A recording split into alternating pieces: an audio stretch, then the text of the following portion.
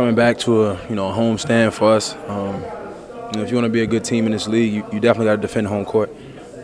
We did the tough part as far as going out on the road, playing a rough schedule in a long amount of time, and we're able to be successful. And we got to come back and do the same thing here.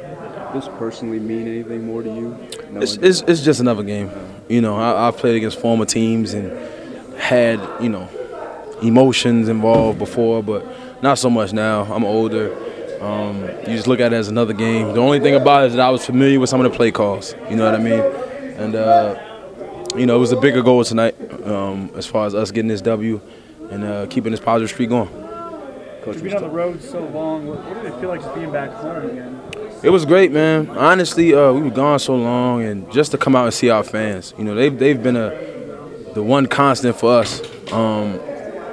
Always being there for us. When we're not playing as well as we like, they've been there, that positive atmosphere for us each and every night we came in here. So just seeing them was the best part for me. What did you think of that reception when they're showing that video montage of the road trip and the 6-1 up there, the way that the fans reacted?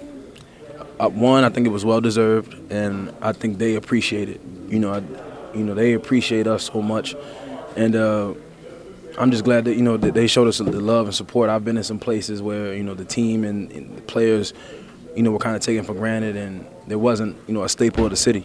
This is a tremendous sports town, and I'm just glad they're receiving us. Thanks, Jarrett. The game kind of imbalanced there, tied.